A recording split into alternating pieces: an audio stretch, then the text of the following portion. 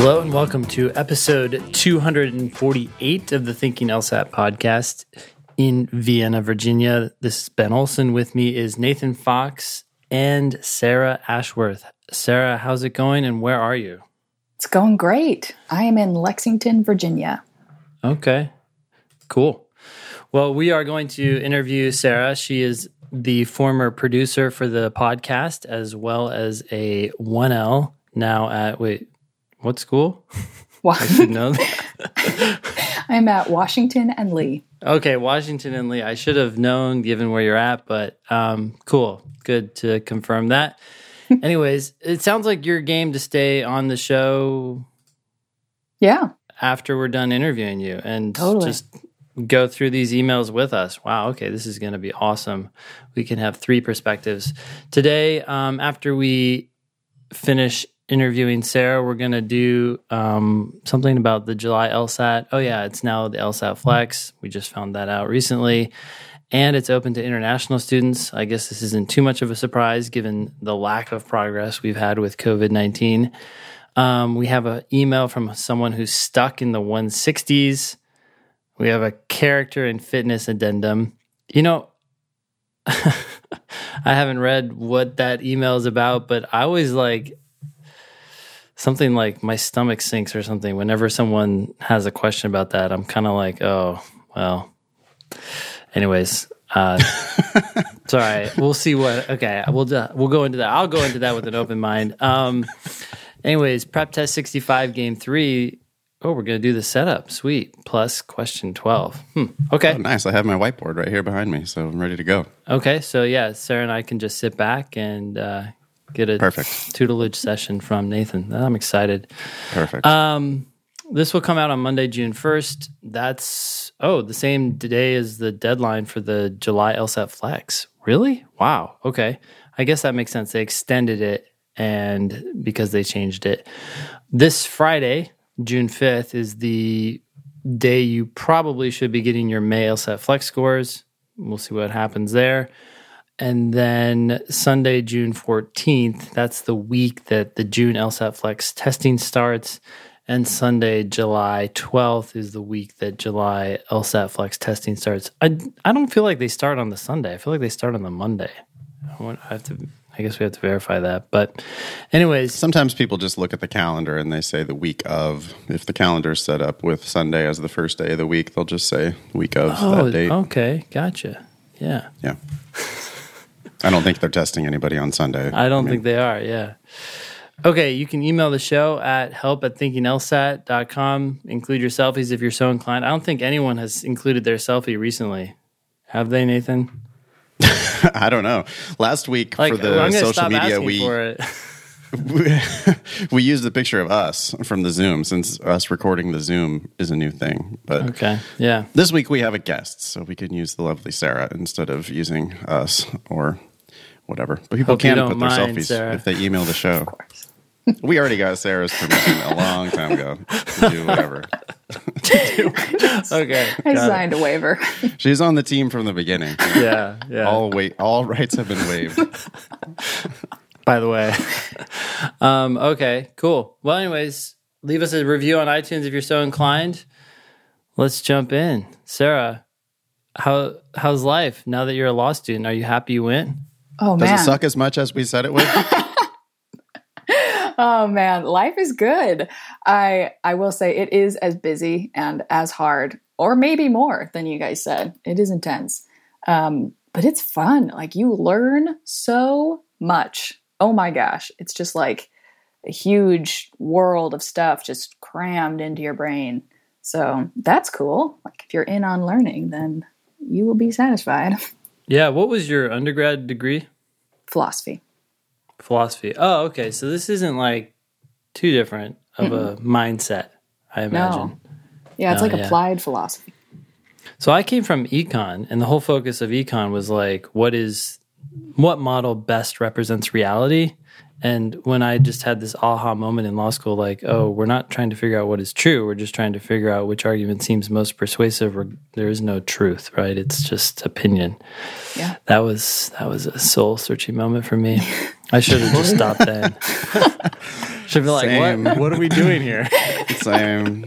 People ask me why I hated law school so much. And I mean, part of it was because I just didn't participate, so I didn't get anything out of it. But the other part of why I hated law school so much is that it just seemed, again, from someone who studied economics undergrad, it just seemed pseudo-scientific. Sarah, since you're part of the system, how do you defend against these charges that all of law school is just entirely a farce? I would bite that bullet. I'd say, yeah, it is. My property law professor this last semester, he said, look, law is a cooperative fiction, and just progress with that in mind. Like, there is nothing solid. And so, like, he went into the definitions of how do you even know that someone owns something? It's just kind of weird, like, oh, you're near it, or you have some sort of fake piece of paper that says you own it. Like, these are just cooperative fictions to make human society flow better. So with that in mind, let's look at the case law.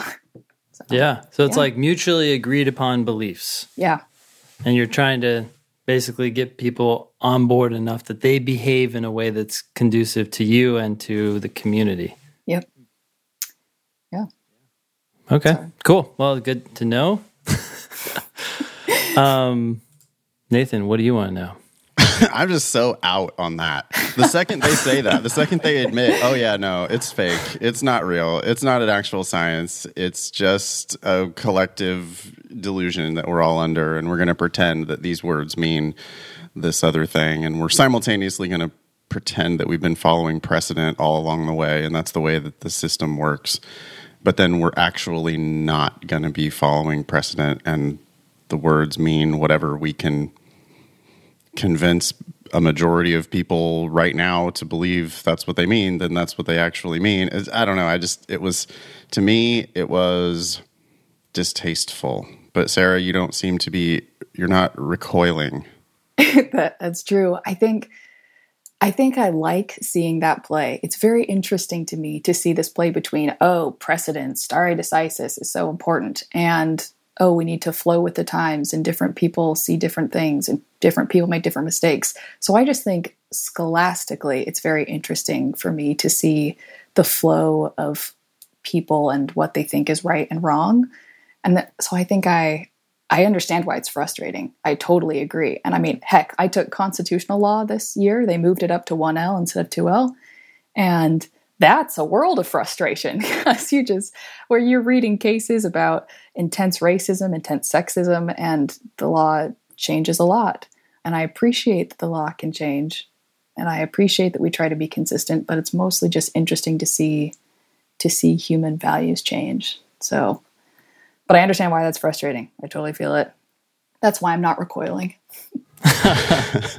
Well, good. It sounds like the right place for you. You're at home. I'm enjoying it so far. Good. Washington and Lee. Yes. Yeah. Fungible law school number 40 something. I don't know what it's 34, I think. Oh, 34. Yeah. It was 20 or maybe 32. It was 26 when I applied. But then that's very important. Keep track of that number. Then they admitted you, and now it's 34. I brought it down. I see. Yeah, see where we're going. No, Sarah, you brought it up. Everyone else brought it down. You're just holding the ship, holding the tide at bay, or whatever. Yeah, I'm gonna get 26 tattooed on my wrist to be like, it was this rank. Show all my employers. When I attended. Are you getting your class rank tattooed? Oh yeah, I'll do that too. How did you do? Pretty good. I was top 15%. So top 15 for my fall semester. Obviously, second semester went pass fail. So I had all the hopes and dreams in the world of getting top 5 or top 10 my spring semester. But you and everybody else who was also in the top 15 after the first semester, right? Yep. I saw lots of complaints of unfairness. Of course, law students and pre-law students always like to complain that everything is unfair, but apparently all the law school, there were lots of petitions going around when the second semester of law schools went pass fail everywhere. Was that happening at Washington and Lee? Were people mad because they didn't have a chance to resurrect their poor grades from their first semester? Yeah, there was some of it. It was mostly not between students. Like I'm sure, me and my one close friend, we talked about our feelings, but we mostly just everyone petitioned the administration and sent their thoughts and feelings to them. And then the administration made their decision. But at the end, I think everybody was pretty, like, it's a pandemic. I think we're all pretty flexible. I felt flexible. It's like, hey, people are dying. If people need to be close to loved ones or what have you, I think I can take a pass-fail semester. It's hard to even understand why anybody would think it's unfair to begin with. I mean, your grades were your grades from your first semester, and then shit happened, and the second semester turned pass-fail. But people then somehow saw that as like a personal attack against them. I know. And it's a bummer for sure. Like, right. On a selfish level, sure, I would have loved the opportunity to raise even higher and get all weird type A personality. But larger than that weird selfish thing is the desire for everyone to be safe and alive. So that just kind of trumps everything else. Of course. But also, class ranking is a zero-sum game. Yes. So you were hoping to raise your top 15% to top 5%. But I think the people who were really crying about it were like people who finished in the middle of the pack, 50th percentile their first semester. And then they're, oh no, but my next semester I was going to definitely improve my class rank so that I could get the on-campus interview with a big law firm. Oh, that's so interesting. I also heard the opposite, that it was like this weird... only the top kids were complaining? Were crying about it, and other ranks were saying like, I just want I don't want to have to deal with it. So, I've already lost anyway. I was bottom half of the class after the first semester. I could see the top 10 being like, I want to get to the top 5, right? That's why they're kind of there already. Yeah, that makes sense.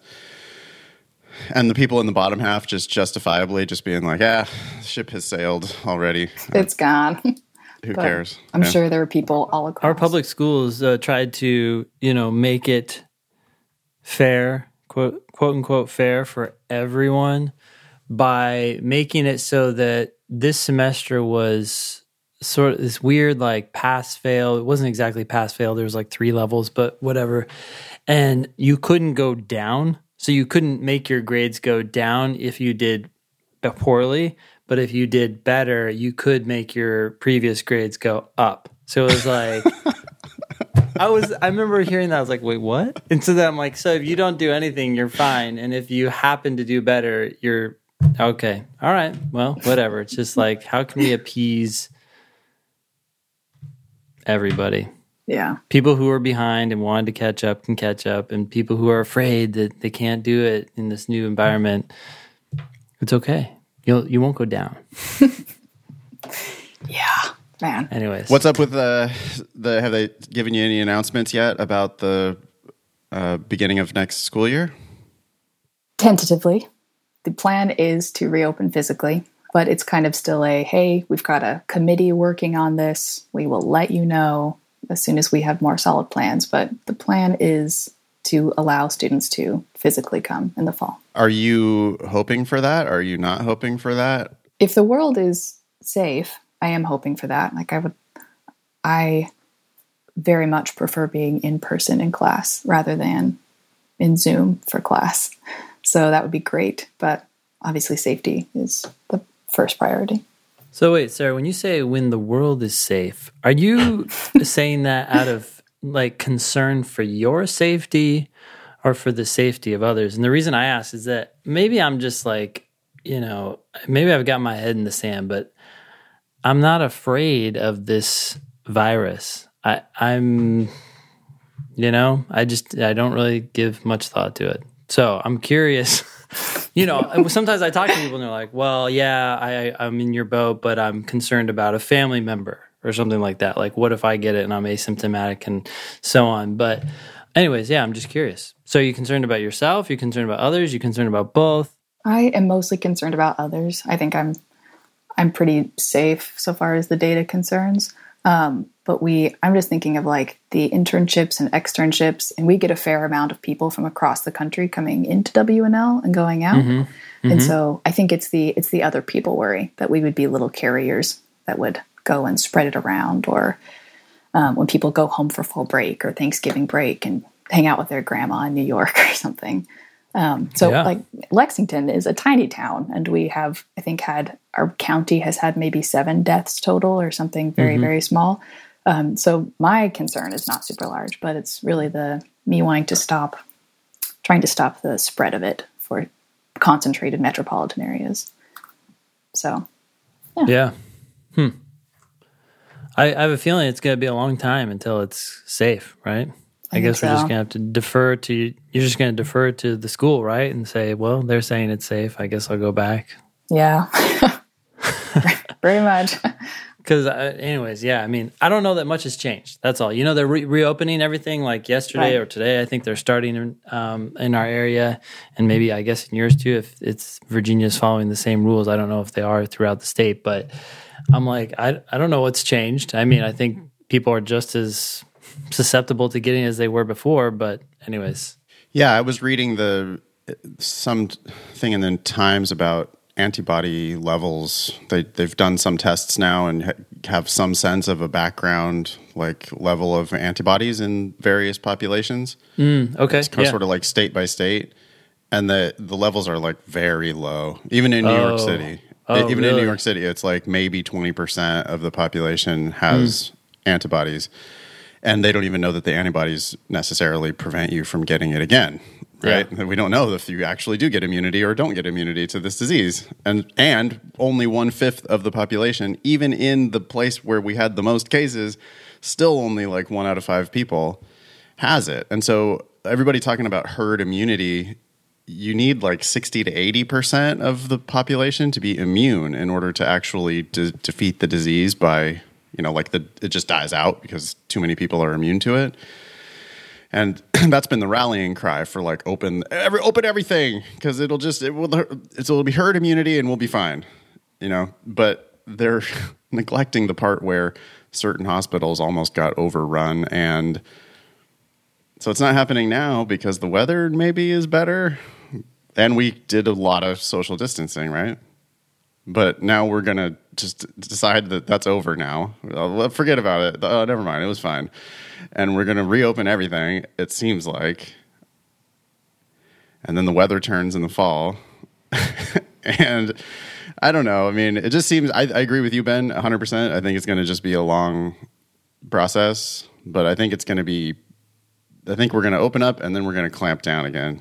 It just seems almost inevitable that the hospitals are going to be getting hammered again this fall. I mean, the people that I worry about are mostly healthcare professionals, like my grandmas and healthcare professionals. That's the people that, if I was worried about spreading it, that's the people that I would be worried about. Really, I'm with you, Ben. I'm not like that worried about it for myself. It's not like I want it. I'm not going to go to a COVID party and try to purposely self-infect, right? But I guess people are having those now. Are they having COVID parties? I could see that. I don't know. We hear them rumored. It's probably a thing that it's like chickenpox. Generation Z is doing. Is that really? Yeah, like chickenpox. Wow. I had not heard that. The COVID parties? Yeah. Yeah, you're familiar with chickenpox parties, right? Mm-hmm. Yeah. My mom tried to. Apparently some people are sort of aggressively like trying to get COVID because they think that they'll then be part of the immune elite. Wow. People hypothesizing. Well, the top 15%. Yeah, exactly. People I'm going to try to get COVID more than everyone else. I'm going to get the top 5% most COVID. No. Yeah, because people were hypothesizing during the like peak of the lockdown, when it was literally everybody just locked down inside their house.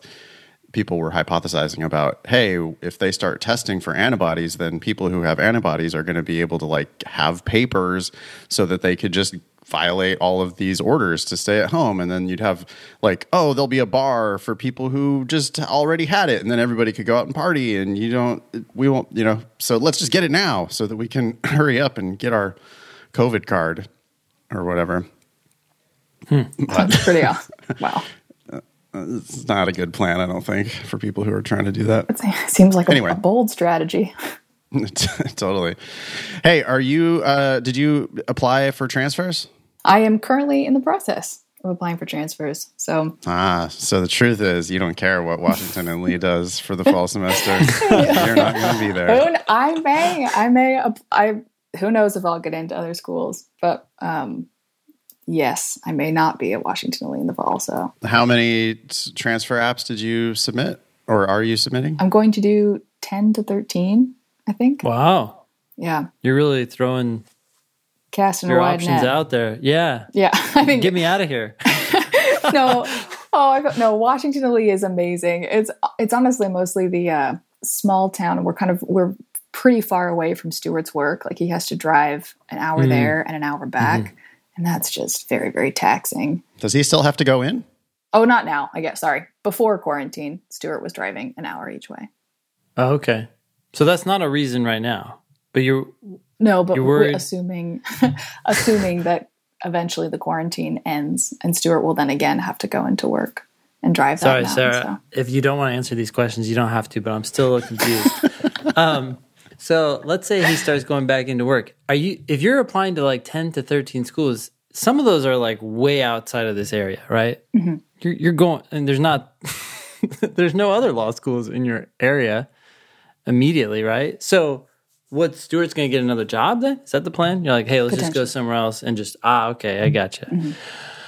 Well, good luck. Do you know anything about the likelihood of succeeding, given your numbers? Have you looked into that? Mm-hmm. Yeah, I have a whole spreadsheet full of good. all the deets, and I pulled like the median GPA for transfer students, and I'm just kind of going everywhere that I am there or higher, and a couple that I'm lower just for the heck of it. And then a couple of their websites will say, hey, we prefer you to be within this rank for your 1L year in order for you to come in. And so okay. I also seem pretty good there. When they say that, when they give you those numbers, do they tend to be higher than their entering class medians numbers? Oh, that's a good question. I'll check. I didn't. But Wait, higher, but it's a different metric. It's based on 1L grades, right? it is a different metric, but it might be interesting just to see, hey, look at the 1L 25, 50, 75, and look at the undergrad 25, 50, 75. See if they are relatable at all. Yeah, I guess that's true. So wait, so then when the schools don't tell you that, what are you looking at? I look at their rank and how, I know, like, I agree, it's silly, but just, it's the game that we're in. I look at their rank and how close it is to W and L. I look at how many transfers they've accepted. From W and L or total? Both. Okay. And mostly those. Those are two pretty determinative factors that I've heard also. Okay. So didn't share that spreadsheet with us. Didn't ask for our advice at all. Totally moved on.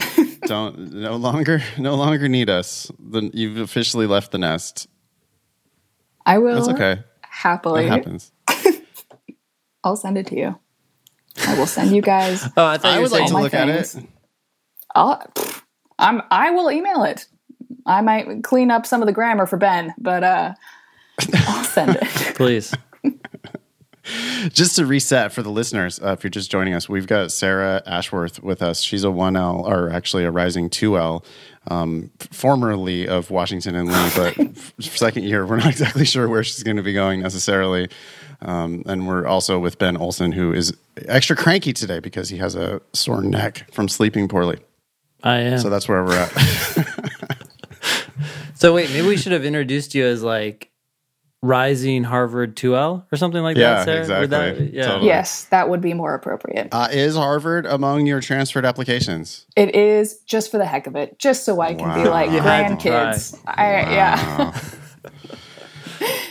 Going big. It is more. It is Nice. more to just apply there to say. You that gotta I'm- do Okay, it. now Yeah, when you why get not? into Harvard on the transfer app, are you going to show that to Washington and Lee and say, hey, of course, if you gave me a stipend, I would stay? I don't think so. I wanted to say like, yeah, that's a good thing to do, but I don't They're think so. not even going to have a chance once you get into Harvard. You're just never Harvard, looking yeah. back. No, I think more because the reasons that we would be transferring are more to make our home life easier.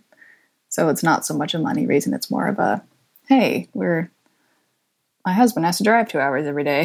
Why doesn't Stuart just permanently work from home? Maybe now that we're seeing what all can and cannot be done from home, that may be an option. But I do know there are certain projects that he cannot work on from home.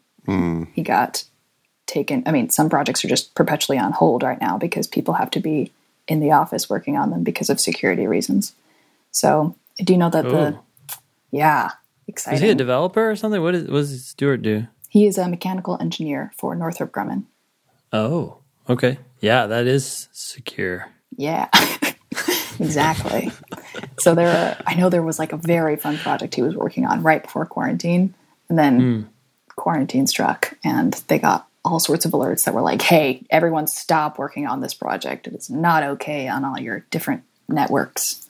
So that would be a downside of working totally remotely, but we'll see. Cool. Any highlights from your first year? Who was your least favorite person in your 1L class? Gosh, I will not answer that. Everyone was my favorite. We have a small community of listeners. That is Just name names and send pictures. What I am learning is that the law community is the smallest community. So many, like, oh, my brother, my dad, my uncle, my this, everyone is connected. Oh my gosh, I'm like entering into this small, huge family. You don't have to name names. What's the most annoying characteristic in a fellow 1L? Okay. It can be frustrating when people will interrupt the professor. She's a lawyer already. She's not going to say it is frustrating. Oh my God. It can be. On occasion. All right, sorry. Go ahead, Sarah. Interrupting professors. Oh, wait. The students interrupt the professors? Yeah. Yes. Yeah. Mm-hmm. That is perpetually, especially. It just is like a weird, I don't know, professors just kind of feel like on a big pedestal of like, kind of like judges. Like I was taught in my writing class, like never interrupt a judge. Like when we were practicing for oral arguments, it was like, you're going to be quizzed on stopping immediately when a judge starts talking. And that's how professors feel. It feels like when they start talking, you just stop. And sometimes not everybody does that.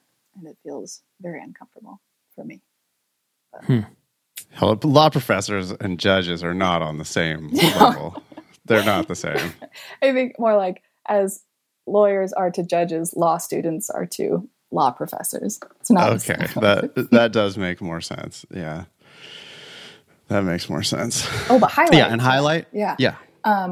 There was one time where in the fall semester, where I asked a question that the professor then said, that would be an excellent exam question. And I felt pretty cool. So that was like a highlight of, yes, I found like the holes and the weird issues in this concept we're learning. So that was pretty cool. Did it turn out to actually be an exam question? No. Not yet. I wish. Saving it for next year. There we go. It'd be too easy if you were in there. Yeah. That was cool. Cool. Any idea what type of lawyer you're going to be? Right now, intellectual property or international law sounds interesting, but we'll see. Also, like academia sounds very interesting. I have really enjoyed learning all this stuff and learning like the why and all the background information. And I have heard from other lawyers that you don't get to do that a ton when you are practicing law. So maybe academia is where I want to end up. But intellectual property and international. Sarah, you want to be the first professor at the John Roberts School of Law? Yeah. Here in Vienna, Virginia. Is that a new law school that is opening up? No, not yet. But if you agree to come on board, we can start it. It would be only a year and only require students to write and get their shit together. Is this your law school? Is this finally happening? No, it's not happening. I need a professor, but no one said yes yet. So this is your opportunity. You have 30 seconds. How could I say no? Expiring offer. I know. I promise that you'll get paid more than you're getting paid right now. Guaranteed. You could pay me $1 if you're getting paid more. Oh, okay. Well, that's interesting. That's quite a range. Academia, IP, and international law. Do you have a technical background, Sarah? I was a math minor, so okay. But that was still pretty theoretical, obviously. Oh yeah, you just told me you were a philosophy. Okay, gotcha. Okay. But I talked to an IP lawyer who's an alum from WNL working at Finnegan in DC. And she said that there are many routes you can take, even if you don't have a strictly technical background, especially working in things like trade secrets. And that sounded pretty, that's the face. Yes. That sounded pretty cool. You like secret stuff, and your husband likes secret stuff. We're into secrets, you know? So are you like that? You remember that movie that came out where the guy was in law school, but he was also working as like an informant for the FBI or something? No. What? Yeah, he was a student. He was a night student at GW, and he exposed somebody. That's why they made a movie about him. But anyways, that guy's Wait, a badass. so true story? Yeah, this is a true story. I mean, think about this. You're going to law school in the night program, and you're working for either the CIA or I think it was the CIA. Now that we're talking about it, and he cracked some spy dude for them while he was in law school. Counterpoint: it's not hard to get passing grades in law school. This is true. We don't know what grades he had. Like, if he just was there, anybody can just be there. Finishing in the middle of the pack is like, well, no. So he wasn't good. going to law school to out this guy. No, I know. He just, you mean he was presumably he gave a shit about law school and also was a spy at the same time? Exactly. That's what I'm talking about. So he wasn't sure about spying as a career choice. He was trying to transition out of the spy game by going to law school, but moonlighting as a spy. Yeah, I don't know which one was the moonlighting. I guess. I think, can you moonlight as a spy? I feel like you're always moonlighting as a spy. Yeah. So, Sarah, is that you? I can neither confirm nor deny. What are my the secret moonlighting codes? What are the launch codes, Sarah? They're tattooed on my other arm next to my rank. Okay, you didn't have a well-scripted response. I think maybe, unless it's just your cheery disposition, right? I can't deny. Anyways, so we know you're not a spy, but it sounds like you will be someday. So that's cool. Any chance of quitting law school and coming back to work for us? It's low. Damn. Just to be blunt. But if I ever were to quit law school, it would be to come back and work for you guys. So Nice. You're top of the list for if I am to ever quit law school. We're going to hold you to that. Please do. Should we get to some news, Ben? You want to go Let's through do the, it. or do we have Yeah. more? Do we want to grill Sarah more about her law school experience? What was your favorite class? Let's see. Torts was my favorite class. Why? Torts? Sorry. Torts. Yeah, go ahead. Oh my gosh. Yeah, it was. So I have a philosophy background and have just spent many years deep in the theoretical, and torts was applied theory. Like you had to really, all classes are that way, but with torts, I really saw, hey, we have to determine if someone was intending to do something or not, and that changes their consequence. Crim was like this too, but torts was just my first exposure to it. And yeah, so it was very crazy to me to say like, oh, well, if this little kid intended to hit you in the knee with his tricycle, then that is much different than if it was an accident. And yeah, so it was just very interesting to analyze that. Cool. And your least favorite class? Civil procedure. Very important, but it was just a little boring for me. Yeah. Sorry, Sarah, I didn't mean to laugh about torts. Actually, I was trying to think about why I had such a negative reaction to that. It's because the professor I had my 1L year, I just hated him, and he was my torts professor. So it may not have anything to do with torts. It's everything to do with the professor. My favorite class, my 1L year, was definitely CivPro, but we had some visiting professor who was like awesome. And the other people in the other sections of CivPro were like, CivPro sucks. And my section of CivPro was like, yeah, it was great. This guy's the greatest. Yeah, professors make a huge difference. I'm sorry you had a bad torts professor. Yeah, he was just like, I don't know, he was awful. Anyways, cool. Let's dive into this first email. Maybe? Yeah. Do we need what? So some of this stuff is highlighted. I don't know. Yeah, I'm not going to read the whole thing. I think I can sum it up. I definitely read this. And Sarah, you're just going to hang out and talk about the news with us? That's awesome. This is from Eric at the LSAC. We've been getting lots of emails from Eric lately. But this was just the announcement that the July LSAT is going flex. and also the in-person paper and pencil international LSAT scheduled for June 27, 28 is also going to be canceled and rolled into a week of July 12 LSAT Flex. So the two big announcements were July is going Flex and international. Which we couldn't figure out why the international tests weren't Flex in the first place. Sarah, do you know what they did with the Flex? No. You've been keeping up with the news? So I got to say, I don't even know what Flex is. I've seen the word. I still haven't subscribed to your emails, but is a new online version of the LSAT that people can take at home with a virtual proctor from a thing called ProctorU, where you connect with a proctor and the proctor accesses a camera inside of wherever you're going to take the test, and then they like make you show them around the room using the camera to make sure that Ben Olson is not hiding under your desk to give you the answers.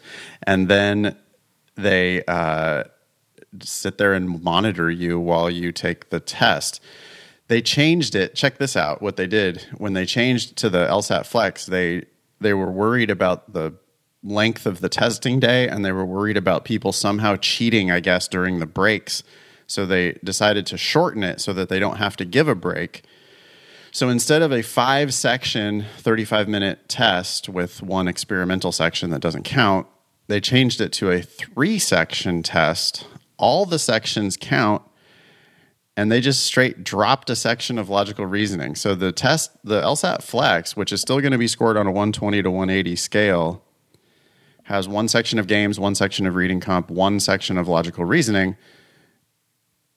So they changed the weighting of the sections for the LSAT Flex, which seems like they could have found a better solution than that. They did. It's like expedient, I suppose, but I don't know. One could have thought about a better solution, I think, than actually changing the balance of the tests that people have been preparing for. Wow. Anyway, that's what they did.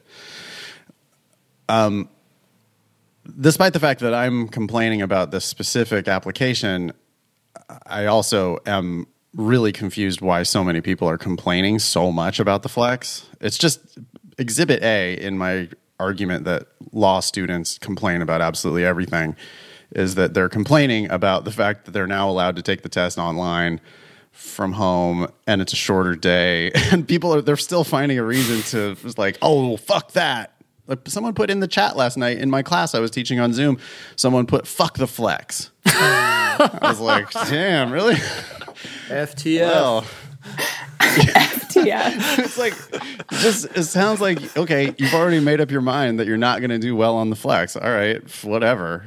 And it's just, I don't know. It's like, well, I'm best at logical reasoning, so this is unfair to me.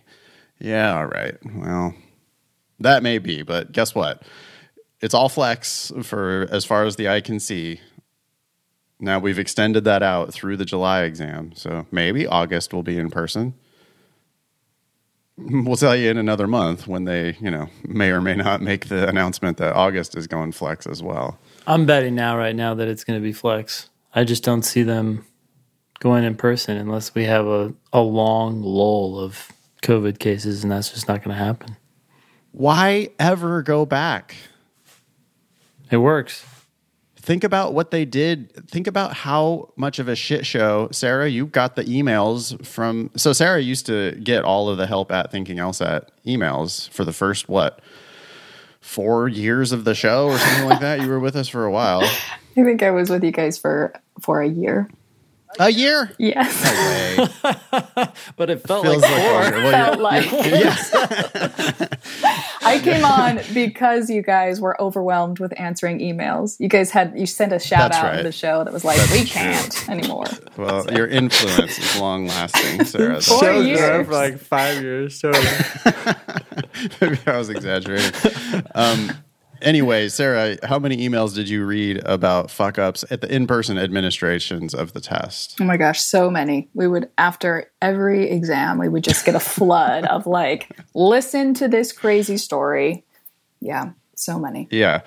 Yeah, because they had, they're paying people it's $10 an hour or whatever it is to 5 days. Now it would be 9 days a year since they offer the test 9 times a year. But still, that's nowhere even close to a full-time job, nor is it a job that even merits training. How could they? It would be so expensive to train all these people all across the country. And so they just end up with like, yeah, we sent you an email. Here's the list of things you're supposed to do. I don't know how they actually trained it, but it was like some campus employee who just has some old guy who worked on campus, and now he's going to also administer the LSAT to pick up a little bit of extra cash. And then, dude is just sitting there noisily shelling and eating pistachios at the front of the room. That's so right. that all the kids have to complain about it. And just all the facilities issues, the travel, the parking, the whatever, like so many horror stories from the physical version of the test. And now people are complaining. I saw somebody on, I don't know if it was Facebook or Twitter or what, but someone was like, I hate online education. There's no way I'm going to take the LSAT Flex. I want the full experience. And I was like, the full experience. The LSAT is not an educational experience. First of all, it's a box that you have to check off in order to go get your actual educational experience. I don't see what the Flex has to do with whether you hate online education. It's just like, what are you talking about? I don't know. People are being pissed off. While you were talking about the proctors, I just had a realization. I wonder if one of the reasons they've gone to 3 sections is purely financial, in the sense that before you had one proctor for a whole room of people, right? So whether they were there for 4 hours or 5 hours didn't matter so much. But I bet ProctorU is charging them to the minute for their proctors, right? Like they say, okay, how long is your test? You need a proctor for that long. It's going to cost you X dollars. So they're saying, of course. So that's got to be part of it too. Yeah. Yeah. And we don't know how many different test takers each proctor is watching. I was asking in the class last night, one of the students actually had already taken the Flex. And so I was asking, what that was like. And he said it was weird. He said, like, they see you, but you don't see them. So it's like a one way, like you're sharing your camera, but they're not. So you're talking to them, but you hear like the disembodied voice, but you know that they can see your whole situation in the room. But, they could be sitting there with like a monitor with... They've got to have tons. Otherwise, they're not using students. Them effectively, right? Yeah, I'm sure they're just maybe that's what the registration start times are all about. They're like offset by... they have them starting at different times so people can take like a bunch of students at once. They're not all at 11 or something. Yeah. We still need to figure out a way to cheat though on the Flex. It's like a heist. It's like I want to pull it off just to prove that I could pull it off. I don't feel like it would be that hard. No, that's what I'm saying. It would be like a real easy heist. It would be like a beginner level heist. Yeah. But how do you do it though? Because you need someone to see the screen.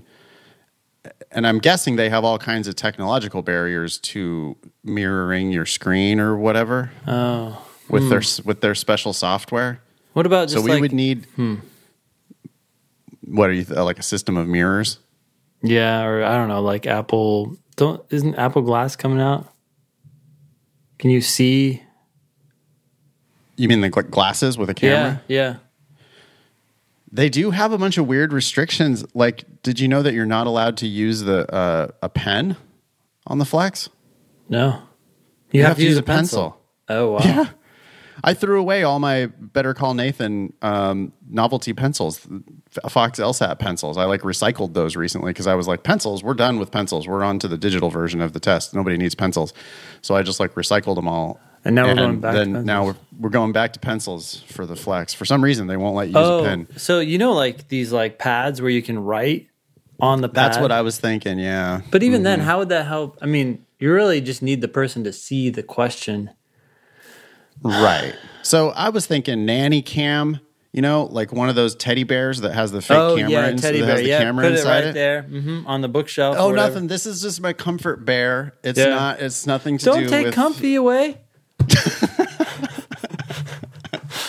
Don't take Spectacles the bear. Don't take him away. Ignore the light that's coming out of his nostril. No, he needs to sit right here on my shoulder. He has to be very close behind me. It's sorry, I'm important. getting word that I need to move. Yeah, that would be interesting. Okay, so then what do? We take the test and then we're just like, haha, gotcha. Be like Ocean's 3. I don't know. It just it does seem, because I always have students who are well, I mean, Nathan, you could just why don't you just take the test for me, that's like the joke that I've heard 5,000 times, but it's always been it's always I would never do it, but it's tempting. You got to do it at the very end of your LSAT stint. That's true. That'll be like the ultimate mic drop. Yeah, I'll take the LSAT for somebody. You'd be like, haha, okay, win. No, I'm serious. No, I'm down. Let's do it. I've made enough. I've made enough. I'm down. What else were people saying? Oh, you are allowed to. Someone asked if you're allowed to bring a whiteboard instead of pen and paper or pencil and paper for the flex. If you can use a whiteboard. Like a little mini one. Some My people guess like a is whiteboard no. better. Yeah, that's a hard no. And then some smartass in the room chimed in with, "Hey, if we're limited to 5 sheets of paper, are we allowed to bring legal size paper?" Which I just thought was absurd and perfect, kind of, for the type of questions that future lawyers like to ask. Yeah. Paper size. I mean, we learned about paper size in civil procedure. Wow, how that's What? Why? Well, yeah. Because different courts require different paper sizes for your memos or your briefs or what have you. And so this difference in like whether or not you have jurisdiction in a certain state, it won't, but that is technically a substantive issue because you can't bring your claim in a certain jurisdiction if you have the wrong paper size. But obviously that's a workaround. But my professor just look at how ridiculous this is. That's you can't amazing. Technically. So no one wastes more paper than lawyers. That's for sure. Courts and lawyers. Nobody wastes more paper. It kind of makes the term environmental lawyer a bit of an oxymoron because you're going to have to do a lot of good as a lawyer just to outweigh the devastation that your office and the courts are going to reap on virgin forests everywhere is the amount of trees that you're going to cut down. Virgin forests? Are any forests truly virgin redwood forests? Yes, it's a thing. Okay, hey, that did remind me of one thing. Sarah, do you deal with people trying to stuff wording into footnotes? I'm trying to remember if this was an issue more in law school or when I was doing legal writing consulting at law firms. But anyways, the idea is that courts sometimes they have word limits. They're like, look, this is all you can say. And so what lawyers would try to do is, page limits, right? And they have these certain formatting requirements. And so you have double space or whatever, or double lined or whatever. So you can't fit that much into your argument. And so then they start putting footnotes everywhere.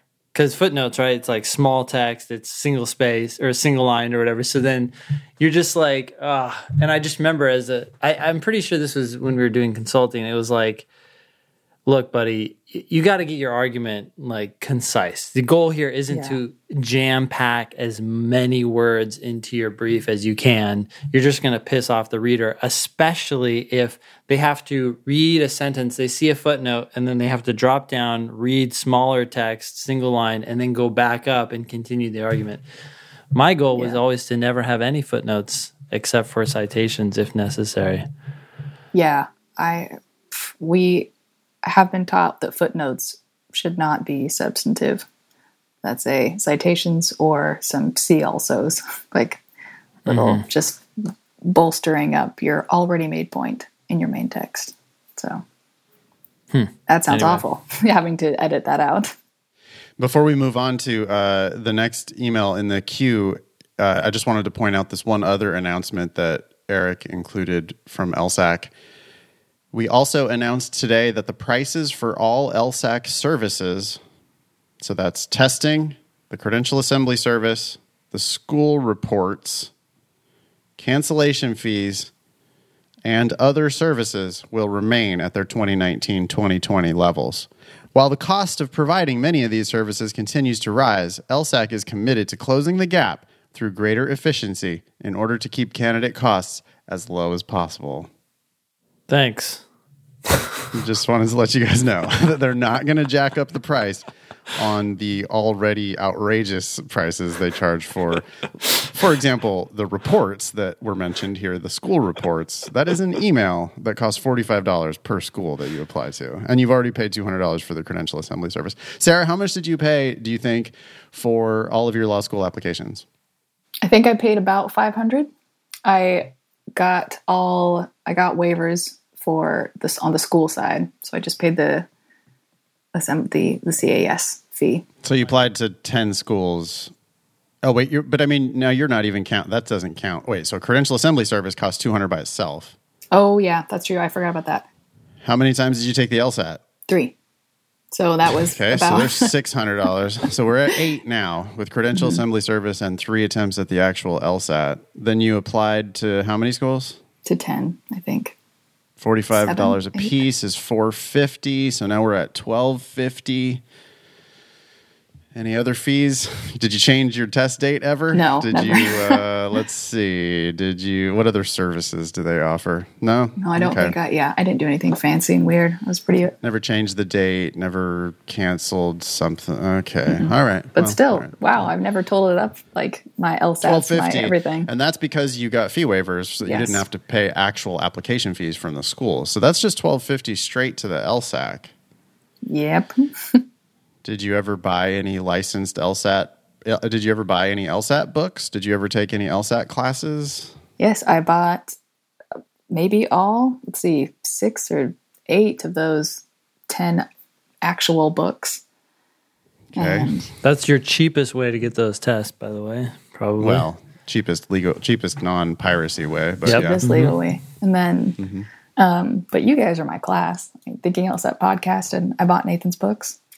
But yeah. So I paid a license fee for that. So yeah, you racked up a solid $1,400, I would say. Seems pretty conservative that you paid $1,400, and you didn't.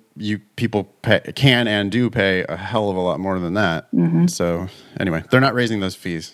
So only LSAC would come out and say, "Congratulations, big announcement! Prices are staying the same." We're not raising.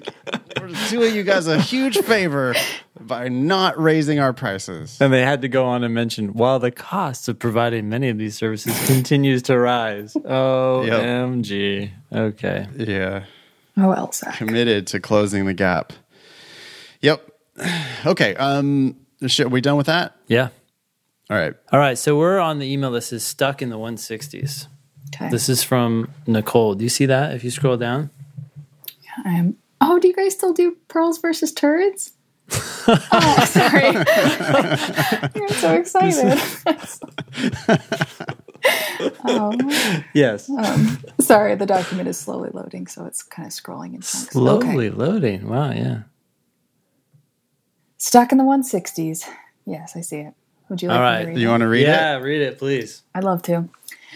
Hi, guys. Big fan of the podcast and have been using the Demon for 9 months now. I wanted to get some advice on breaking into the 170s more consistently. My goal score is a 174 plus, but I have been stuck in the high 160s for around 6 months. I have gotten 2 timed PT scores in the 170s before, 170 and 171. I have been studying the LSAT anywhere from 2 to 3 hours a day, doing timed sections and a PT every week for the past couple of months. Before quarantine, it was typically 1 timed section a day plus review. I usually get 3 to 5 wrong on LR, 3 to 4 wrong on RC, and 0 to 2 wrong on LG. I feel stuck and frustrated, but have invested too much time and am too stubborn to give up, LOL. Looking for some words of wisdom that may help me change my studying routine to finally break into the 170s more consistently so I can finally be done with this test. Ha ha ha. Thank you lots. Warm regards, Nicole. So, man, I remember being in Any that advice, spot. Sarah? Yeah, we're lost. Man, like it sounds like she's in a good place. I mean, studying consistently every day. Since she's getting that amount wrong on LR and RC, I imagine just do more time sections on problem areas. Maybe deep dive into the question types. I remember doing that and it improved my score to see like, oh, I was getting strengthen or something. Strengthen questions wrong more often than others. And so I would just drill with the demon strengthen questions. And that helped. Should she give up? She should not give up. No, don't give up. Never give up. Keep going. You're awesome. I mean, you're scoring well consistently. You've broken the barrier. I feel like that is Considering that 97% of all LSAT students are never going to score a 170 yeah. ever. Yes, it seems like Nicole should definitely not give up. It's not like she's barking up the wrong tree or something. She's definitely on the right track here. I think she's not asking the right question. I've been talking about this a lot lately. People love to give like big picture data. Like I get 3 to 5 wrong on LR, 3 to 4 wrong on RC. How do I improve? And it's like, for me, as an LSAT teacher, you got to ask me a better, more specific question. I don't know what ones you're missing. I can't help you if I don't know what ones you're missing. So I think your advice there, Sarah, to think about question types might be apt. Like first, what are the 3 to 5 that you're missing on LR? I mean, if they're all concentrated in one type, then sure, maybe you need to work on that type. But the thing you really have to do, this is a demon subscriber. She's invited to live events. She's invited to use the ask button whenever she wants. I appreciate that question, but this question is not the right question. The right question is, hey, this one right here. I think she's been working at this for a long ass time, but she hasn't been asking the specific question of this one and this one and this one, because that's where she's going to learn how to improve. It's those questions that she's missing. Those are the ones that's the test saying, hey, hi, over here. I'm the one that you don't get. Maybe think about me a little bit more. So I don't know. Ben, you have anything to add to that? Yeah, no. Well, first, I agree. It made me think of the movie Free Solo. You guys saw that? Mm-hmm. Awesome. Yeah, so I think what people are doing is they're looking at the top of the mountain and they're like, oh, hey, how do I get up there? And it's like, no, Right. Climb up and figure out where you're getting stuck and then figure out how to maneuver beyond that point or somehow make it past that problem area. And she does say here that she takes one time section a day and review, and a lot of people say they review. My biggest concern is that review looks something like, okay, I got 16 wrong. Okay, yeah, D. Okay, that's correct. That makes sense. They may even read the explanation, but there's a difference between the explanation makes sense as I read it, and you can turn to your neighbor and explain what you just read in your own words, one, without looking back, and two, even when people look back, sometimes they're still stumbling. Anytime there's any stumbling, it's like, damn, there's something that's not totally clear there, and yet you're moving on and checking that off as reviewed. You need to become the boss of every question that beat you up. Yeah, I fully agree. This is where someone asked me the other day, should I take the time to write out explanations for questions? And I think you can take that to way too far of an extreme and end up wasting a ton of time if you're writing an explanation for every goddamn question. Yeah. But, for someone at Nicole's level, if you're only missing 3 to 5 LRs, maybe for your next practice test, when you miss those 3 to 5 LR, let's see a written explanation for some of those, at least. At least for the two answer choices you were debating, right? Yeah, right. Start there. And so tell me, why is the wrong answer wrong? And why did you pick it? And is there a way to avoid that next time? And then tell me also, why is the right answer right? why didn't you pick it? Is there a way to avoid that mistake next time? Yeah, Because you made 2 mistakes for every single one of those questions you missed. So explain to me both of the mistakes you made. Like convince me that you really understand the mistake you made.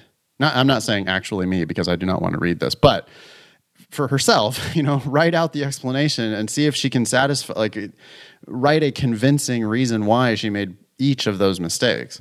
Yeah. I want to just double down on what you were just saying, because I think many of our listeners will miss it. They're hearing, hey, figure out why the wrong answer is wrong and why the correct answer is correct. Yes, but Nathan is also saying, and I 100% agree, figure out why you missed it. Those are 2 different things sometimes. There's the logic behind why a question is wrong or why an answer choice is wrong, but there's also okay, but what happened in the moment that prevented you from seeing that before? Your failure to understand that logic, or your failure to understand it in that moment because you weren't reading it well? So many people say too, I just need to read more carefully. Yeah, that's probably true, but in some ways I feel like it's kind of a pass. It's kind of like, I just need to do better. It's like, okay, what are you going to do differently? That's along the lines of that thing that you always complain about, which is just when people say, oh, that's a better fit. They'll say, oh, that's a better fit. Or they'll look at the correct answer and they'll say, oh yeah, well that's just stronger. That's stronger than this other one. And it's like, you have a tattoo on your forehead that says you don't understand when you say that. It's a better fit? What do you mean it's a better fit? Why is it a better fit? That's what are you always about? True. That we could just always say that. Just get up. You just and look at like, the answer key and what go, are you guys oh, well, that one was about? a better fit. Oh yeah, so D's correct, and that's first for starters, it's a better answer. What else do you guys want to go over? I'm happy to clarify whatever you want. So it's better because the other one is worse, because the other one is not listed on the answer key as being correct, and this one is. So this one is clearly a better fit. You see what I'm saying, you don't right? understand. Yeah, I mean it's better. Exactly. The test writers would prefer this one. Right. So yeah, so write an explanation as if you're explaining it almost like from the test maker's point of view, right? This answer is right because it answers the question, because here's how it answers the question, and then get into your own mistake. I didn't pick this because I didn't understand that logic, or yeah, I do understand that. I didn't realize I wasn't looking for that when I was answering this question, because I didn't realize it's a strengthened question and stronger answers would have helped here, something like that, whatever. Who knows? Yeah. Okay, so anyway, that's our advice for Nicole, is that you got to go deeper into each individual mistake. And there's just nothing we can do really with that aggregate information. I mean, you're doing great, Nicole. Keep going. But you got to get into each one of those individual mistakes a little bit deeper. It sounds like she's putting plenty of work in, right? I'm not questioning her diligence or anything. It's the kind of work. It's right. It's the quality of work. You got to go deeper on each one of those mistakes. Okay. Cool. This is going to be kind of interesting, this character and fitness deal. Oh, yeah. This is the one that makes me like go, Uh-oh. Anyways, Ben and Nathan, I'm working on an addendum for a physical control charge on my record from, redacted, in my state, having physical control of a vehicle while under the influence means, and we got 2 points here. 1, you're in the driver's seat of the vehicle. 2, you have the keys or can reach the keys of the vehicle fairly easily. Whoa, I feel like we're jumping into like this legal definition. Okay. If you're not familiar with this, it is not an OVI charge. I'm sorry, I don't know what that is. I'm just guessing OVI is the equivalent of a DUI in California or a DWI in some other places. Maybe it's operating. I bet it's operating. Operating vehicle under the influence, OVI. Yeah, see, I've always heard it as DUI. But anyways, okay. I understand that this will come up again. Wait, so hold up. So I'm working on an addendum for a physical control charge. Okay, so she was charged. Later, you're going to read the email where she says what she actually did. Okay, gotcha. I understand this will come up again when applying to a state bar and that I need to focus on the long-term impact of my answer. Yeah, be honest. While I don't want to disclose unnecessary details, I also don't want to misrepresent the situation. With that in mind, this is the preliminary statement I've crafted. Okay. On some date, I met with friends for drinks. Afterward, I wasn't safe to drive, and I went to sleep in the driver's seat of my parked vehicle. The engine was running for the purpose of having the air conditioner on. At approximately sometime in the morning on this day, presumably the next day, I woke to a police officer tapping on the window. After a brief conversation, I was asked to exit the vehicle and to perform sobriety tests. I cooperated with the officer and was subsequently arrested for physical control of a vehicle while under the influence. At the police station, I was cited for the physical control and cleared from the booking program on a personal recognizance bond. Okay. My court date was set for some day. My license was returned to me, and I was then released to a friend. Okay. I can't see what it says, but anyways, at some time, I hired an attorney. I appeared in court that afternoon where I pleaded no contest and was convicted. I was required to pay fines and fees in the amount of blah, blah, blah, and the issue was resolved. This remains my only legal offense. So that's the end of the statement. The reality is that before determining I wasn't safe to drive, I did in fact drive. In court, the judge didn't seem particularly interested, nor did she ask questions, but it's clear that I drove there. I'm going to assume a state bar may one day read the documents related to this incident, so I attached the police report and the case summary for your review. Okay, I guess we don't have those here. Question 1. Do you know how invasive a state bar character and fitness test is? I don't know, but I think it's pretty invasive. I remember filling out a lot of forms when I did it, and it seems like they had the potential to follow up on anything they wanted. I never did it, so I can't say. Sarah, you know anything about the character and fitness test? So no particulars. I do agree with Ben that it's pretty invasive from what I've heard. And I remember we had a couple emails like this back when I was answering emails, and a lot of advice was just check with your particular state bar because different state bars will differ a lot in how invasive or how much they care about different offenses. So that's just what came to mind. You can always call the state bar like ethics hotline or something like that and ask them questions. They're going to be much better equipped to tell you what's going to happen with this. Question number 2. Do you have feedback on the content of my statement? Honestly, it read well. And I think it stuck to the facts. So I found it well written. Nathan? I needed a little bit more contrition. If you're going to be acknowledging all this bad shit, I think you have to at least bow to the morality police and say, I don't like the engine was running for the purpose of having the air conditioner on. It just feels it feels like you're trying to weasel out of it. I don't want you to weasel out of it. You were convicted. You did this. It's a thing that happened.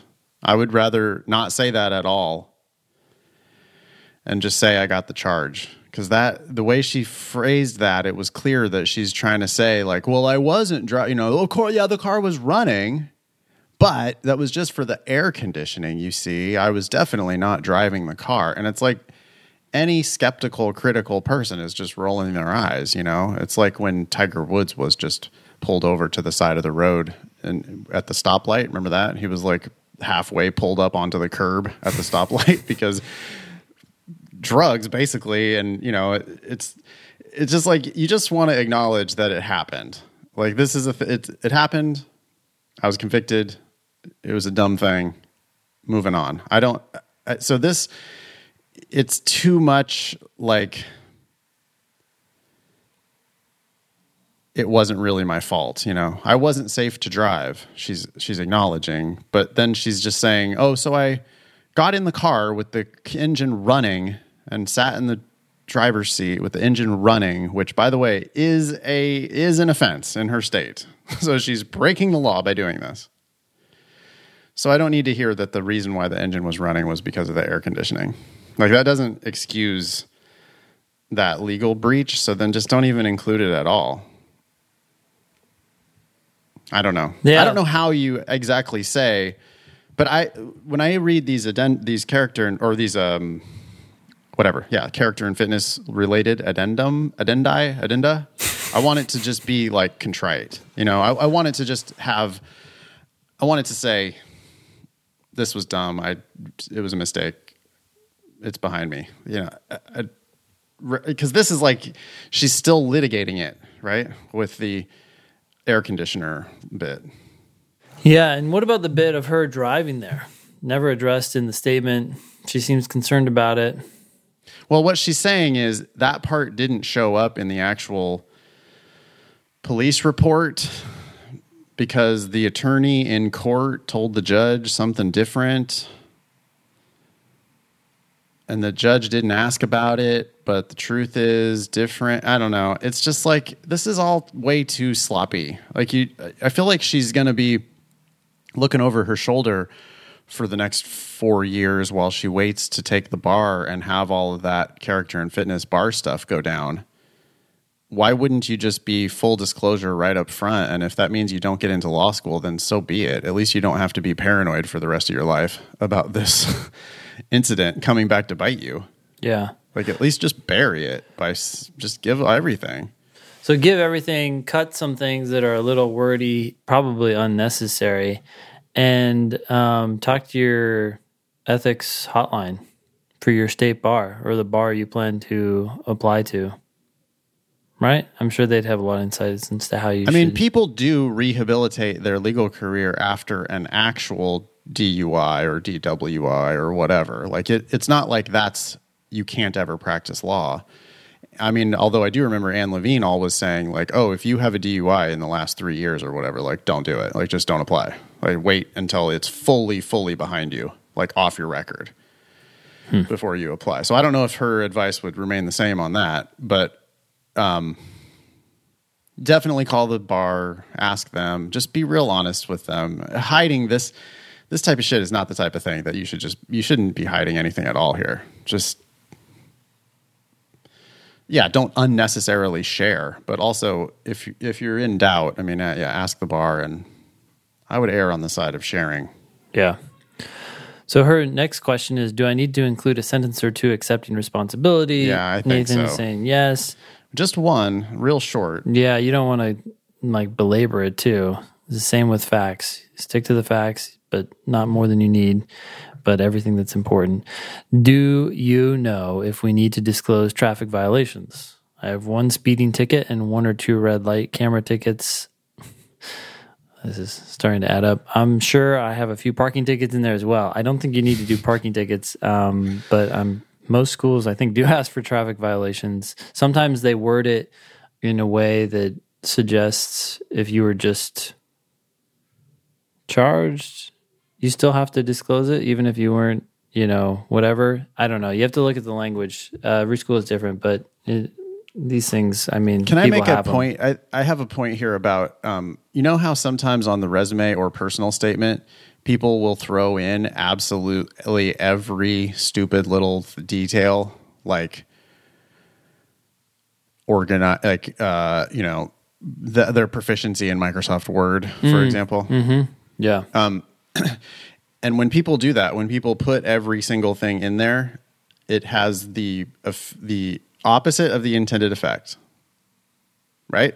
When people put every little detail in their resume, then it makes me devalue all of it, right? I'm just like, well, none of this is that big of a deal because you're like really grasping at straws here if you're putting your proficiency in Microsoft Word on your resume. It's like, okay, you don't got that much to say. Mm-hmm. Well, kind of maybe the same happens on these disclosures to law schools, right? Like if you do actually show them your parking tickets, I think that might have the effect of, oh, okay, look, she's got Like, okay, cool down. Like, like we got you're it. fine. Don't fucking worry about it. Like you're listing your parking tickets. Okay, we get it. You're not a master criminal. Like you know what I mean? I think that the same effect happens. You almost So- seem like a goof. You're like, oh, and then Yeah, I told my but sister hey, that I could borrow her car, but I didn't take exactly. But listen, let's be honest. That's what they're looking for. They want like good legal soldiers, right? They want people that are going to be rule followers, that are going to like just take all of this fiction very seriously. And so they want people who are going to like disclose all of that. Why wouldn't you disclose your parking tickets? That seems like a perfect opportunity to show them how, you're detail oriented, you're taking this whole thing seriously. And I mean, maybe you don't need to like jump through a lot of hoops if it would require, you don't need to go down to the county hall of records to pull up your your parking ticket violation history. We don't need to do that. Yeah. But putting in there that you have, you're not sure if they want you to disclose it, well, then disclose it. Whatever. It's not going to make you look like Lex Luthor. It's going to make you look like a law nerd who. Did we just have a Superman reference? Yes, yes, we did. You're not going to look like a super villain by by submitting your parking tickets. Is what I'm saying. Yep. Yeah. Sarah, you have Yeah. the last word. That sounds perfect. Just err on the side of caution. Yeah. Call the bar to be sure, but I mean, none of this is going to be devastating. I really want her. I don't know where I got her. Do we have a name? Anyway, I do not want this person to be trying to weasel out from under it. I just accept full responsibility and don't even look like you're trying to get out of it at all. I don't like the air conditioner. I don't give a shit. That does not help you. It makes you look worse. That's what I'm saying. Cool. Sarah, final word? You got this. There it is.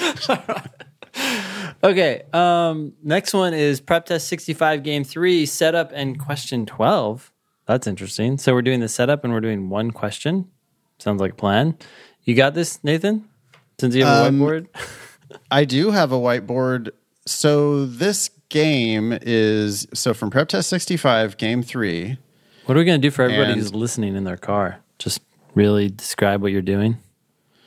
Yeah. So do you feel comfortable that we can read this game setup? Yeah. Okay.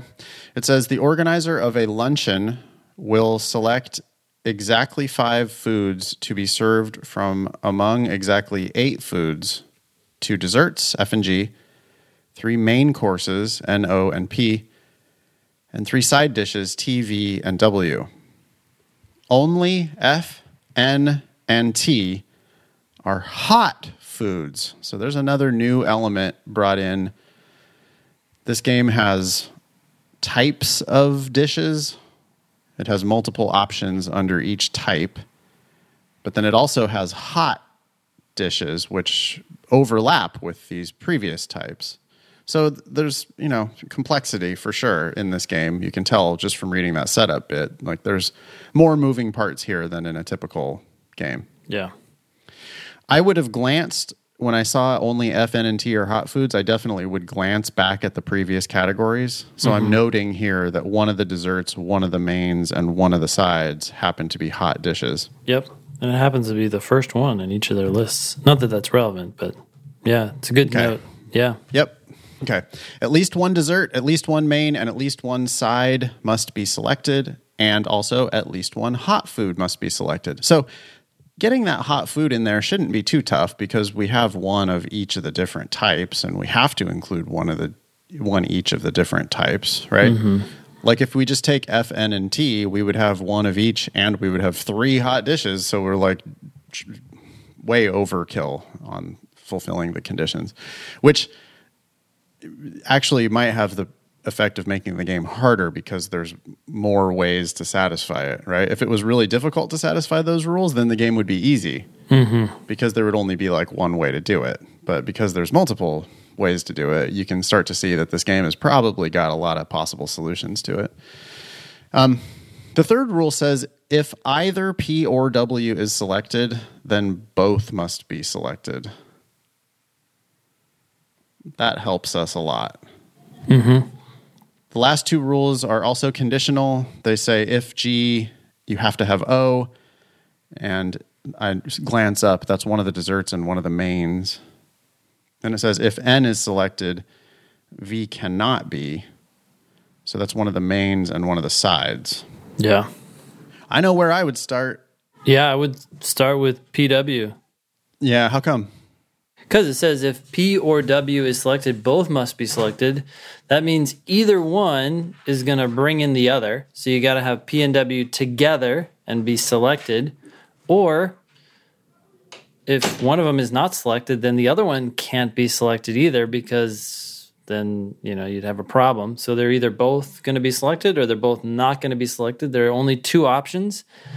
And it affects 2 of our 8 variables. So that's a good chunk of our variables. And does anything else tie into them? Well, P and W are side dishes and main courses. So I don't know.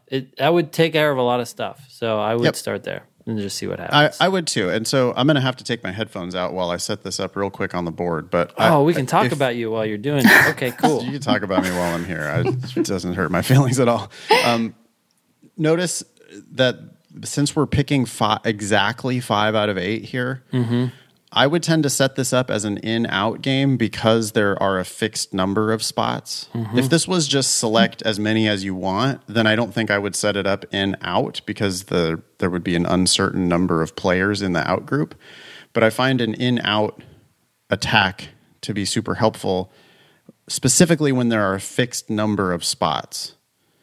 So I would set this up in-out, and then I would make 2 worlds based on P and W. So you can start talking shit about me as soon as I take out my headphones. We're watching you. Yep. Sweet. Oh, Sarah, do you remember this game? Yeah. No, I think I do. But yeah, I just wrote it out quick on my little. Oh, you're doing the game right now? Yeah, I went Wow. You should put that in your transfer applications. I can still do games. Still fresh on the Logic games. No, this is my favorite. Oh, he's coming back. Oh, dang it. Just kidding. How's that for starters? That's good, man. Oh, it's beautiful. Yeah, it's beautiful. Chef's kiss. Yes, thank you. The reason why I put out on the top, do you want to guess why I did that? Because that one, in my mind, is going to have more constraints. Yeah, it's because I feel like there's more flexibility when PW are in so you're than probably when going to be PW are that, out. Right? And since my white space is below the world where P and W are in, I put that as the second one, so that I could split that later. But the PW out world, we can see right away that we only have one out spot left. That's right. So that game is pretty much over, right? If you can figure out who that might be. So how do we get there though? Because we still have 6 to choose from. We have to choose 5 out of 6. But how do we get there based on these rules? There's one rule in particular that I think can help us a lot. Well, maybe at this point we just jump into the questions. I mean, yeah, that would be the typical novice approach. If you don't want to crush this game, if you want to be passive and just let the questions drive your experience, you can. And you can spend 14 minutes grinding your way through this game, hopefully get them right. I like the last rule. I like the last rule too. What is it about that last rule? Sarah, you want to chime in? Yes. So the last rule also kicks a letter out. So if we have N and in, then we have V on the out, and all of our outs are taken care of, and we have a solution. And if V were in... If V were in, then N would be out. So N in the out group. Yeah. And so then it allows us to take the next step, which is...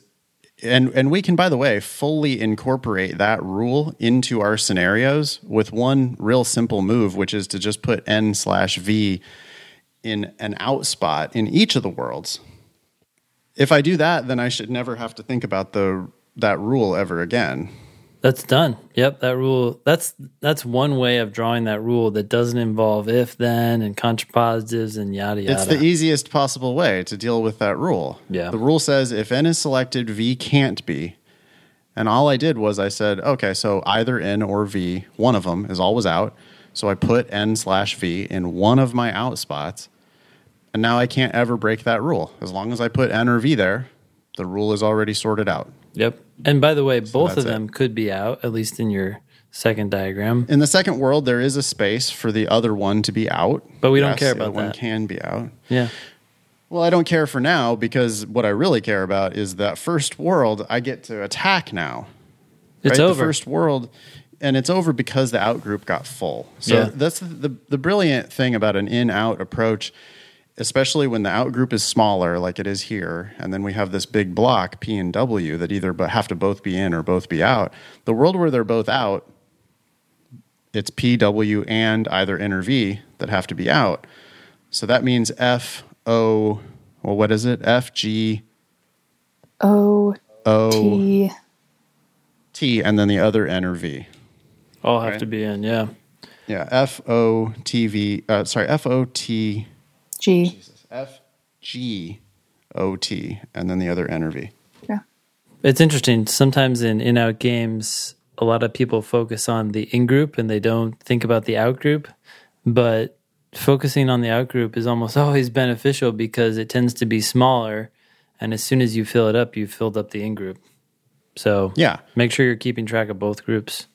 The only thing I would do with that top world, I guess, is just check the other rules. If G, you have to have O. Yeah, that has G and O. I have to have at least one hot food. I've got F. So we're good. We're good. And T. Got two hot dishes. Yeah. So we're good. What are we going to do with that second world? Well, I haven't done this game in a while, but I was just thinking about what you were just talking about. You're like, hey, did we comply with all the rules? And one thing we have to do is we have to have at least one dessert, main course, and at least one side dish, right? So Yep. this is just what I was thinking about. I was like, can you even ever violate that rule? Like, given the fact that the outgroup is so small, and it's like, oh, well, you could violate it if you happen to put all of like F and G out. So you have to have at least one of those in. So you could write F or G in the in group. I mean, I'm just shooting from my hip here. I haven't done this game in Yeah. a long time, but Well, I'm just looking at stuff that has to be true. I think you're on the right track there. If you put both of the desserts out, then automatically you fail, right? So we do have to have one or the other or both of F and G. But we can also notice that G was mentioned in a rule. And in fact, G is the sufficient condition on one of the rules. So how about a world where we do have G and a world where we don't have G? That works for me. You can do that for any variable in and out games. Right. And I'm specifically choosing G here because G is one of only two desserts and because G has a necessary condition of O. So I think things are going to happen if I make this next split based on G. And I'm going to be heavy-handed about this. So I'm going to replicate this second world, the bottom world. I'm going to replicate it perfectly. And then I'm just going to start with, in one of them we have G, and in the other one we don't. Yeah. So real simple, right? I mean, I like when I teach it, I like to show everybody the exact like that. I want to show you that baby step so that you can see exactly why I'm doing what I'm doing. It's my choice, right? In the world where P and W are in, maybe I have G, maybe I don't. That encompasses all possibilities. There's no third world where the G is sort of there, right? The G is either there or not there. When it's there, it forces O to be in. Yep. When it's not there, the GO rule doesn't apply. Doesn't apply. And that's important because some people, are going to put that O out. Yeah, that's why worlds is better than the conditional reasoning, by the way. When people do that conditional reasoning, it has this paradoxical result of forcing them to confuse sufficient for necessary. They make the exact error that they're supposed to be learning to avoid because they think about the contrapositive so much. Yeah. If you think about it in another way, just, hey, if the G's there, then you have to have the O. And if the G's there, the rule disappears. If the G's not there, the rule disappears. It's a much easier way of just wrapping your head around that rule. So that rule's gone now. But because G and F are the only two desserts, in the world where G's out, We know. F has to be in. Yeah. And now we're like almost done. That's looking really good because the top world is done. I would cycle back through the rules one more time, just, and maybe here and here, I'd be looking for, I know I have a dessert in both of them, so I don't need to worry about that. P and W, oh, that's a main and a side. So I've got my dessert, my main, and my side Do you have your hot? in all of my worlds. Mm-hmm. This is hot. But we don't have a hot in the There I don't have a hot. Who's left for hot? N and T. Just N and T? That's it. Okay, so this has to be N or T. Oh, wait. Could we have We F? do- We could have F Oh, or could F. have F. because it's at least one dessert. So that has to be F or N or T. Does that mean anybody over here goes out? No, because it's going to be 2 out of the 3. Oh, wait. Nope. V. V is out for sure. Because if V comes Because V's in, not hot. mm-hmm, So then this turns into V. V. That turns into V. And so then this is going to be the 2 of F, N, and T that are not chosen. Yeah. How about this world? It's going to be 2 out of the 3 of whoever's left. Or 2 out of the 4, I'm sorry, of whoever's left. Yeah. That's N, V, O, Or T. and T. Hey, by the way, one thing I like doing in the second world sometimes, Sure. I'd probably write those like 3, and then at this point, realizing that those 3 are bouncing between the remaining slots, I'd probably write them out with arcs. That's just my preference, so I can see, oh, look, this could move in or out of the groups. So, okay, so like, That's just something I like to do. Some people may like it, may not. It depends on whether you find it confusing, but I can just see those things moving back and forth quickly in my head, and I don't have to draw much. something like that. If you're in a car, sorry guys, we'll be posting this on YouTube, and you Yeah. can meet us all in person. Okay. That made relatively quick work out of what I think would be a fairly complicated game if you started writing out all the conditionals. For sure. Like, really? Do you think it would be better to write out PW, block, arrow, like, Well, and the I've whole done that. If G not O and not O, then you can't have G. It's like, why do you even need the contrapositives? You don't need the contrapositives. You make a world where the sufficient condition is true and a world where the sufficient condition is false, and then the rule just goes away. Yeah. For a good It's laugh, simpler. go back and find videos from me from 2014. Oh, same here. It's totally same here. Back my like LSAT dogma days of teaching the LSAT. I mean, I have to like reshoot all of the videos that I ever did 7 years ago because I was just doing them in such convoluted ways. And now that I've realized you can sort it out with worlds, it's so much easier. I mean, I end up here with just 3 templates. Think about how easy the game is that I get to play from here, because I no longer have to even process any of the rules. All I have to do is just stay within my templates. The rules have been fully baked in. If I stay within these templates, I can't break the rules, so I don't have to think about the rules. I just think about solutions to the game, and then it's over. Anyway, on the agenda, we're supposed to do question number 12. Ben, you want to handle it? I can handle it. Which one of the following is a list of foods that could be the foods selected? Can you make a fire? Yes. Yes. Sorry. Ben's kids are burning down the house while Ben is recording the podcast. It's true dedication to the show. Hey, I'm sticking here. Doesn't matter what happens. Okay, so which one following is a list of foods that could be the food selected? I have to admit your diagram is a little blurry, but let me see if I can still see it. I'm just going to go through these. Oh, this is like... Well, you could just do the rule process of elimination by the rules.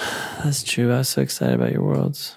All right. So anyways, we know that PW has to be either together or out, right?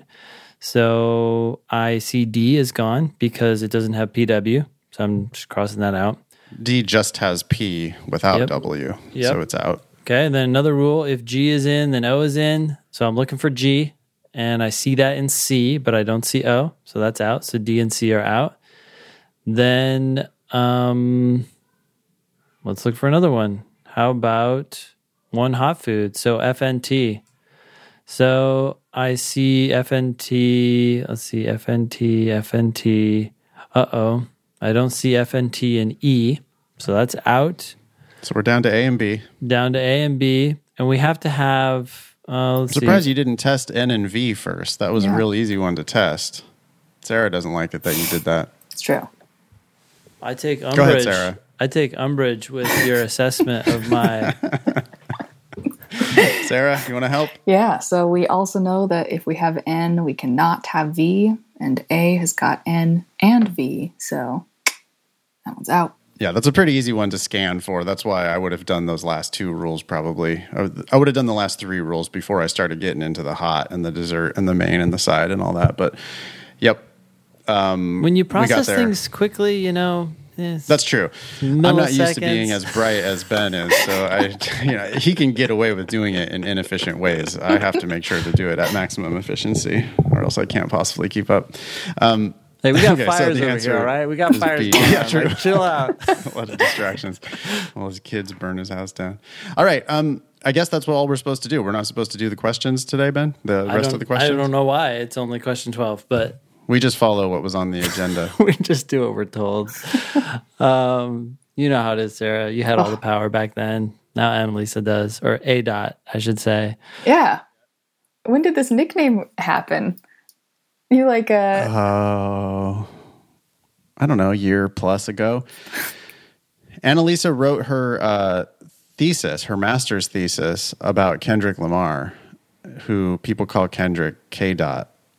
And so I didn't know if Annalisa had a nickname or not, so I started calling her A. That's awesome. And it seems like it's stuck. I like it. She likes it, I think. Yeah. So that's good. Yeah. Well, we'll start calling you Harvard Girl. So anyways... I just want to say one more thing about this. Like, we probably don't need to do the questions because once you have a setup, the games it's fairly trivial from here, right? The questions should be fairly easy. And I get that a lot in my classes where it's like, oh, once you set it up, then I got it. Yeah. So this should be sufficient. Cool. Anyway. Yeah, join the Thinking LSAT podcast group on Facebook if you want to. A lot of people there.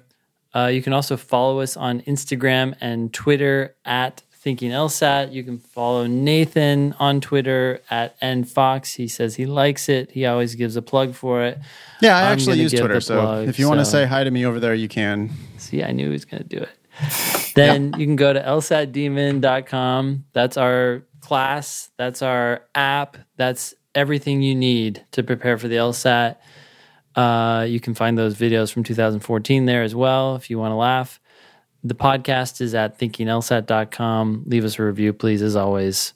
Thank you so much again, Sarah, for coming on the show. Thank you for having me. You made we got to have you 10 back, times Sarah. Better. Yeah. We can give a first semester, second year Harvard update. There we go. I'll give you guys when you come each back on the show. semester an update. We want it. That was episode 248 of the Thinking LSAT podcast. Thanks all y'all for listening. Nice knowing you. Don't pay for law school.